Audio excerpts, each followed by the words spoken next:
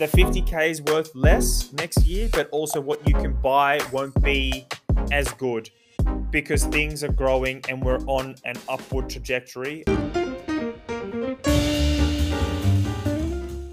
Hello, hello, hello. This is another episode of the Wealthy Podcast with Louis Heaton and Sam Assad. Gentlemen, thank you for joining me today. It's lovely, bright in Sydney, so I think that lifts the energy a little bit.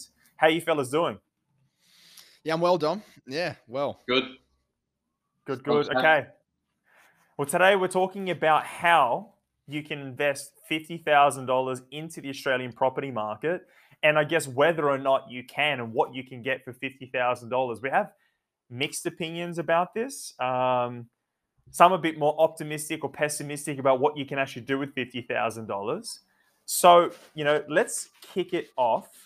Before we jump onto what you specifically can go and buy, let's have a quick chat about the general property market at large, what's been happening, the results that we've been seeing. I wanted to lead with Sydney is absolutely soaring. So it's soaring further and further out of reach of many Australian investors, particularly people that are here. So I must say that, 50K in Sydney is looking pretty grim. What do you guys think about it? Sam, can you buy much in Sydney for $50,000? An income-producing asset? Absolutely not. Maybe a parcel of land, regional, somewhere far out, 300-400 kilometres out, maybe. 400 kilometres. But you definitely need a dwelling to be built to have on top for you to make it a sound investment. So in a nutshell, I'm going to say no. You're out of Sydney. Yeah, you're out of Sydney. Do you agree, Louis? The market has been running at, let me just pull this up very quickly. The annual return for Sydney is 18%. So that $100,000 or $500,000 property is basically up to $600K. What are you buying for $50K? What are you doing if you're trying to buy a property in Sydney? Nothing. You can't say nothing. I think I've seen properties being bought with under $50,000. They were utilized the NAB 5% deposit scheme. Yep. It was a one bed, one bath in a western suburb. I think you can't buy. There's nothing worth your $50,000 in Sydney at the moment. No, I think if you're buying something that's just for the sake of buying, I think you're losing. Yeah, look, I do agree that it's pretty grim. The only way I can see someone getting into the property market or in Sydney property market with 50K is you're a first home buyer, you're not paying stamp duty, you're getting government grants, and you're probably buying a one bedroom.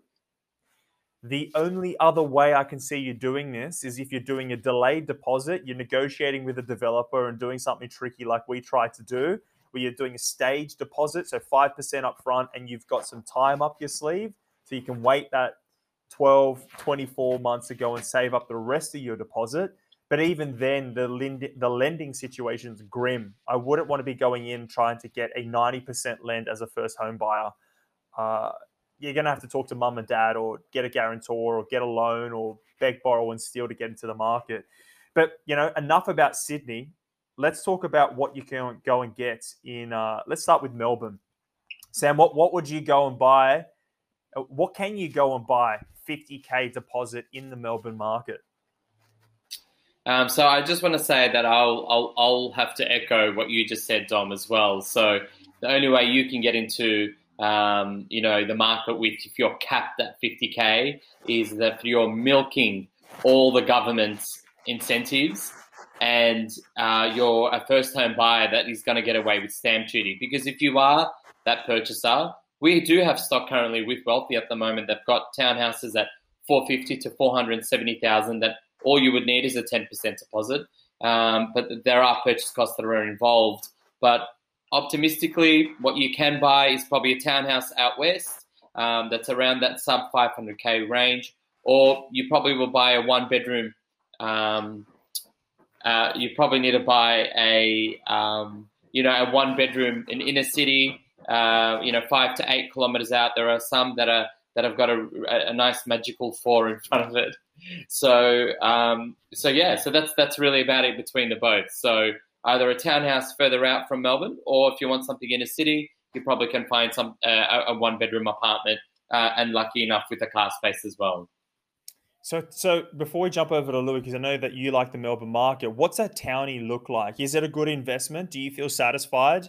Or someone just kind of scraping the bottom of the barrel? I know some of our clients, they are scared to go and just invest the 50K. Like, what am I actually going to get? Is it a good investment, or am I just scraping in?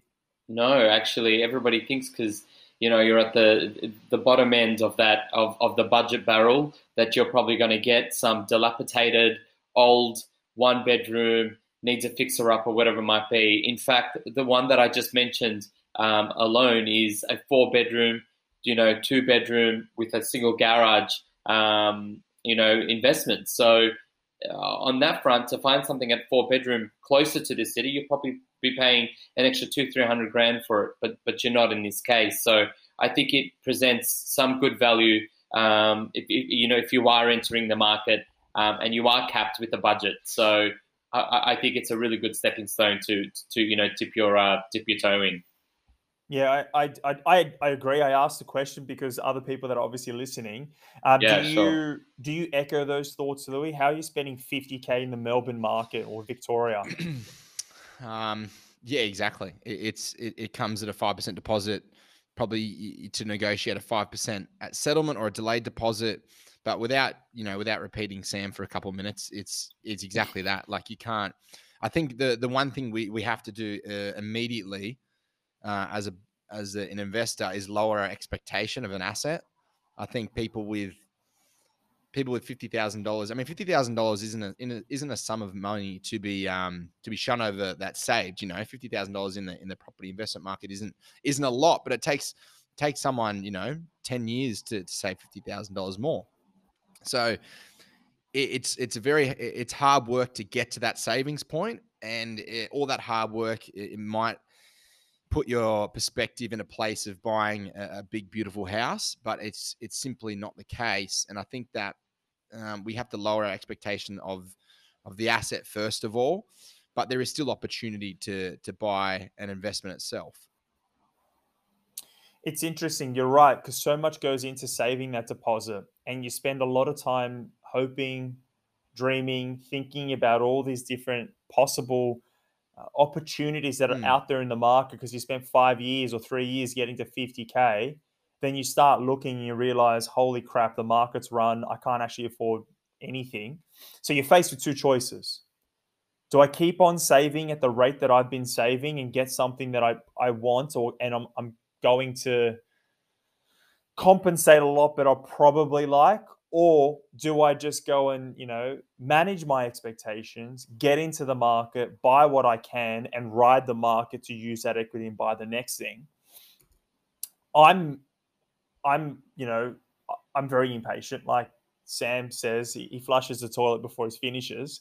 It's giving too much away, but I'm impatient. So I'm very eager to get into the market, to use the 50K, to work it, let the market run, and use that equity to buy something else. What are we going to go buy if you don't want to buy something in Melbourne? It just feels a bit weird, and you don't want to buy a 1-bedroom in Sydney, and you can't get money from mum and dad. What are the other options? 50K, 50K deposit, 5% now on exchange, 5% at settlement. You can get a 2-bed, 2-bath, 2-car in Canberra, 2-bed, 2-bath, 1-car. 10 Ks out of the Canberra CBD, light rail, great connectivity, amenity, and I think it's a time. I think the spread between the Canberra apartments and the Canberra housing market is getting to a point where there must be. We've spoken about this, and we don't want to harp on it, but we've spoken about this in other podcasts. We're getting to a point where that gap must close, and I think there's an opportunity there. But yeah, if you split your 50K up and we look at something that's $500,000, I think you put a 5% deposit, 25K down. It might be 8 months away. It might be a year away. You put that other 25K in savings, and you let that grow up a little bit to save up for your stamp duty payment, which is payable at settlement. And then you've got a 2-bed 2-bath investment on your hands in a market that's going to run and it'll move probably a lot during the time you've put that deposit down. You said something really important there. And I want to just point out to people, let's not turn your nose up at Canberra just because you don't know it or you're unfamiliar. There are now 3 markets that the median house price is over $1 million. Sydney, Melbourne, and Canberra. Canberra ran at 20% year on year so far, or for the last 12 months, has run at 20% price growth. A lot of that has gone to houses. The units haven't moved really at all. We had Eliza Owen from CoreLogic put out a report and showed the spread between the houses and Canberra apartments is massive.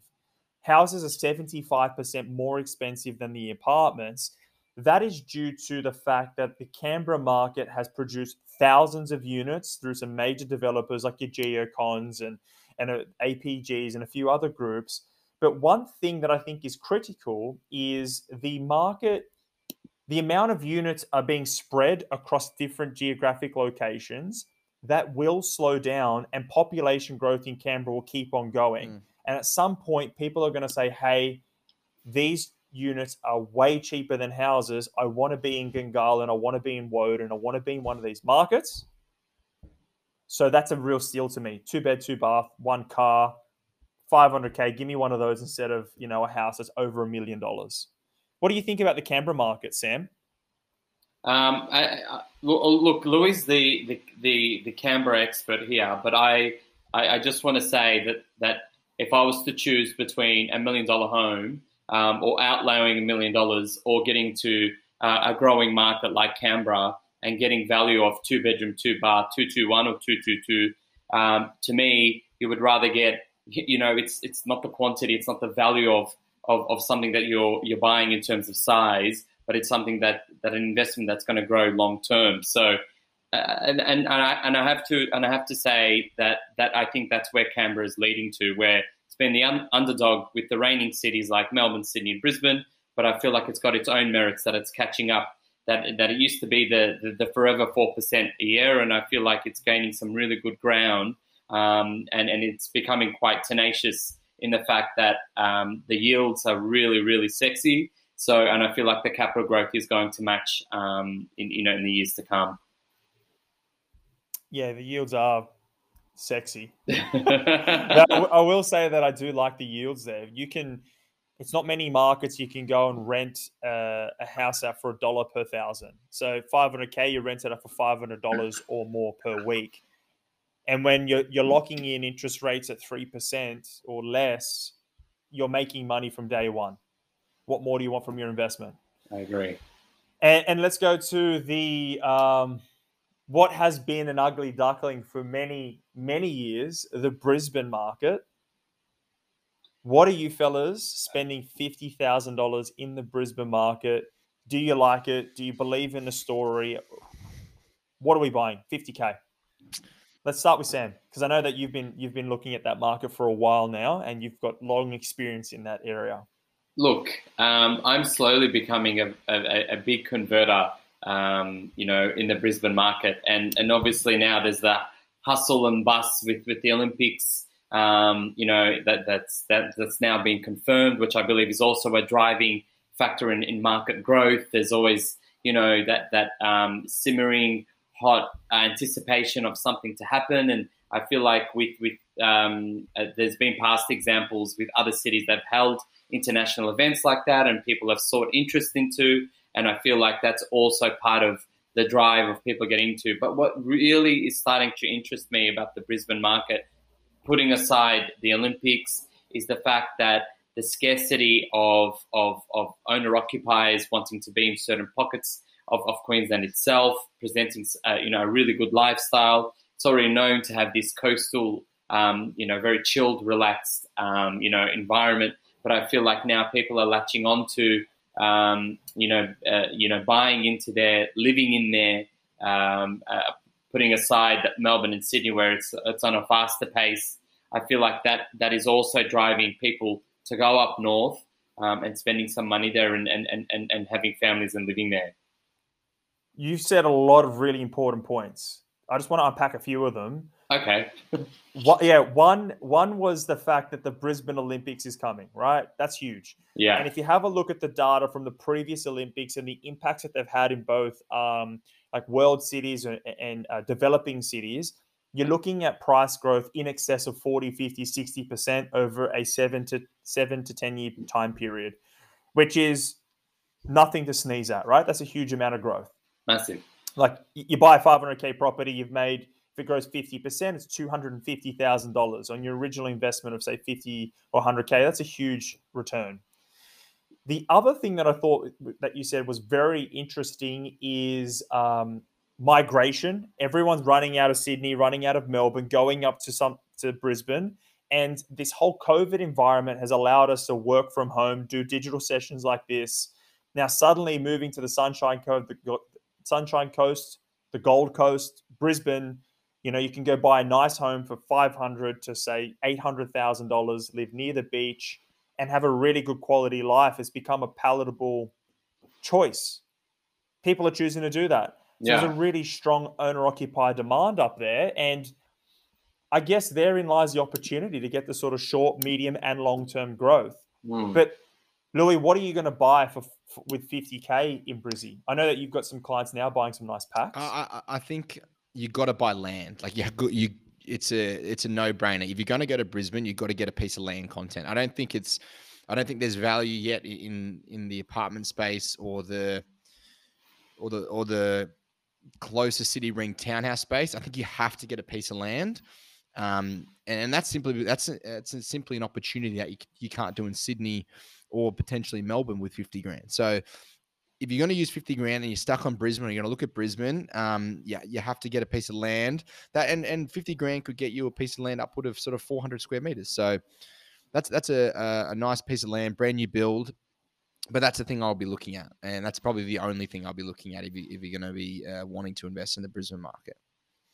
And is there a risk there? I mean, let's just call a spade a spade. Of course. House and land, sometimes you've got this valuation risk. You're going to get vowed bad. And that's, I was speaking to a few developers and a friend of mine up there, and he said, it's normal for 10 to 15% undervowed straight away. He said that's, and 40K under. He said that's sad. He said that's sad. So for example, we had a property that was vowed about 20K under, and it was worth, what's that? 400 grand. So that's 5%. Is that right? 5%. Yeah, 5%. 5%. And then he said that is, he told me he was stoked by that. That's an amazing result. He said value is up here. They're not doing the right thing, but that's just the going market rate at the moment. Sort of 5 to 10%. And in some cases, if you're not getting enough bathrooms, it hasn't got a value, it can't look at it. You got to put your best foot forward. 4 bed, 2 bath, 4 bed, 3 bath, 2 car. Big land component. It's probably putting your best foot forward to see valuations come in on a good level in a suburb that has good connectivity, amenity. It's a sort of established community.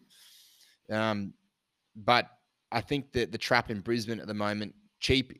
It's very cheap, and cheap is cheerful, but in that particular market, cheap isn't better. I don't think you can go and spend 350K on a property, because the gap you're going to make up with the vow and everything else, you're going to eat up your 50K pretty quick. But if you go spend somewhere near 450 and you got a really strong chance of the vow coming on contract price, I think you might go over a little bit of your 50 grand, but that's a better investment, I would say. Okay, so you just got to tread carefully when you go into the Brisbane market. Very much so. Because, valuers are what they are. I've had my experiences on completely irrational valuations. I had a property that had 3 valuers come out. One came, 20K under, one went 30 or 40K over, and one went like 100K over. So that was odd. I took the 100K over one, just in case you're wondering. That's because I was revaluing the property to go get some finance unlocked from the property to then go buy something else. Nonetheless, look, I think that this valuation issue is a thing, and I do believe in the Brisbane market. There's certainly opportunity everywhere. You've just got to be careful. And you've also, like, I reckon, you've got to be careful. You've got to have a really good mortgage broker, Dom. You might have an established relationship with your brother's partner might be a mortgage broker.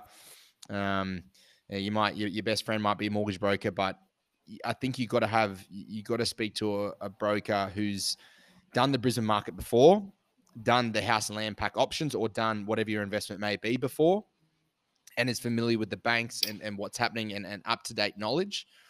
Because I think when times do get tough, when you're buying something up in Brisbane, it's easy to roll over and it's easy to say, or give in to the valuation or give in to the circumstances. But some brokers won't, and some brokers can manage expectation as well. So that's a good point, because for all of you listening out there, all brokers aren't made equal. Some banks have an appetite for an area and they want to lend money there. Some banks don't want to lend money there because they're overexposed, and they will choose the right valuer. They'll choose to make the lending requirements more difficult, and they just won't want to give you the loan. So it does make sense to work with the right broker, and please listen to me. If you're going to take something out of this, when you're choosing a broker, the interest rate isn't the most important thing. Getting the loan is the most important thing. And then after that, all the other stuff follows. But you got some experience working with good or bad brokers. A little bit off a top topic, but I just wanted to look, the way I see mortgage brokers, there's a lot of them out there. And there's ones that say they're experienced, and then there's ones, that work directly for a top tier bank and will give you a one product solution. So if you are listening, you need to find a mortgage broker that's a solutions-based mortgage broker that's got access to 40 to 50 funders that will find the correct scenario for you, the correct structure that works personally tailored to you. So don't be disheartened if, say, you go to a mortgage broker from a specific bank that says no, because they might not suit you. But other funders would love your business, and people want to work with you. So, and that's something that I've seen in my experience in the last 10 years, where I've seen the good and the ones that have just done a 6-week course and are telling you they can't help you. So be wary of that as well. All very good points. So just to sort of round out this 50K coming into the market, if you're out there, you've got 50K, one thing I want to tell you is you've got to be ready to go to war. It's not going to be very simple for you. And you've also got to manage your expectations, because 50K is a lot of money in some ways, because you can buy a hell of a lot of shoes, you can buy a car, but there's not a lot of property you can get with 50K. So you have to lower your expectations, be prepared to travel, or do things that other people aren't willing to do. Do a house and land pack, work with a mortgage broker, fight with the bank, negotiate on a contract, maybe buy with a friend or partner, ask your mum or dad to go guarantor, use all the government grants. There are things available to you if you're spending $50,000, but you've got to muster more courage. You've got to be a lot more thick-skinned, and you have to fight a lot harder than someone that's sitting on their laurels and they've got 300,000 or 400,000. Agree. Okay. So, gents, we've got to go across to the UK market. We're going to get Chris, our UK correspondent, to just give us a breakdown on what's happening in Europe, the UK. I love hearing what Chris has to say. So over to you, Chris. Quick update from the UK on what's been happening over the last week. So as I touched on last week, the pandemic has really shaken the market up in terms of buying and selling. National house prices are still on the rise, and there's really no sign of them slowing down just yet. When we're looking at the rental market, and in particular in London, it's been somewhat different. Rents have been dropping over the last few months, and demand is down year on year in Q2. West Central and West London have seen the biggest drops, and they're both down 4% when compared to last year. In terms of specific areas, Chelsea saw the largest drop of a whopping 15%. Earls Court saw 11% drop, and Dulwich recorded an 11% drop as well. And then it's interesting to look at it when you exclude London from the equation and look at the UK as a whole. And rents across the UK actually increased by 1%. So I think as the vaccine continues to be pushed out at the rate that it is pushed out, and the nightlife returns, the nightlife and entertainment industry returns to these capital cities, more so London and Manchester, Liverpool and Birmingham. I think we'll start to see a shift in the younger demographic returning to these capital cities. And they'll be able to find work, and the industry is back and pumping. I think that'll really start to increase the demand for rentals in London in particular.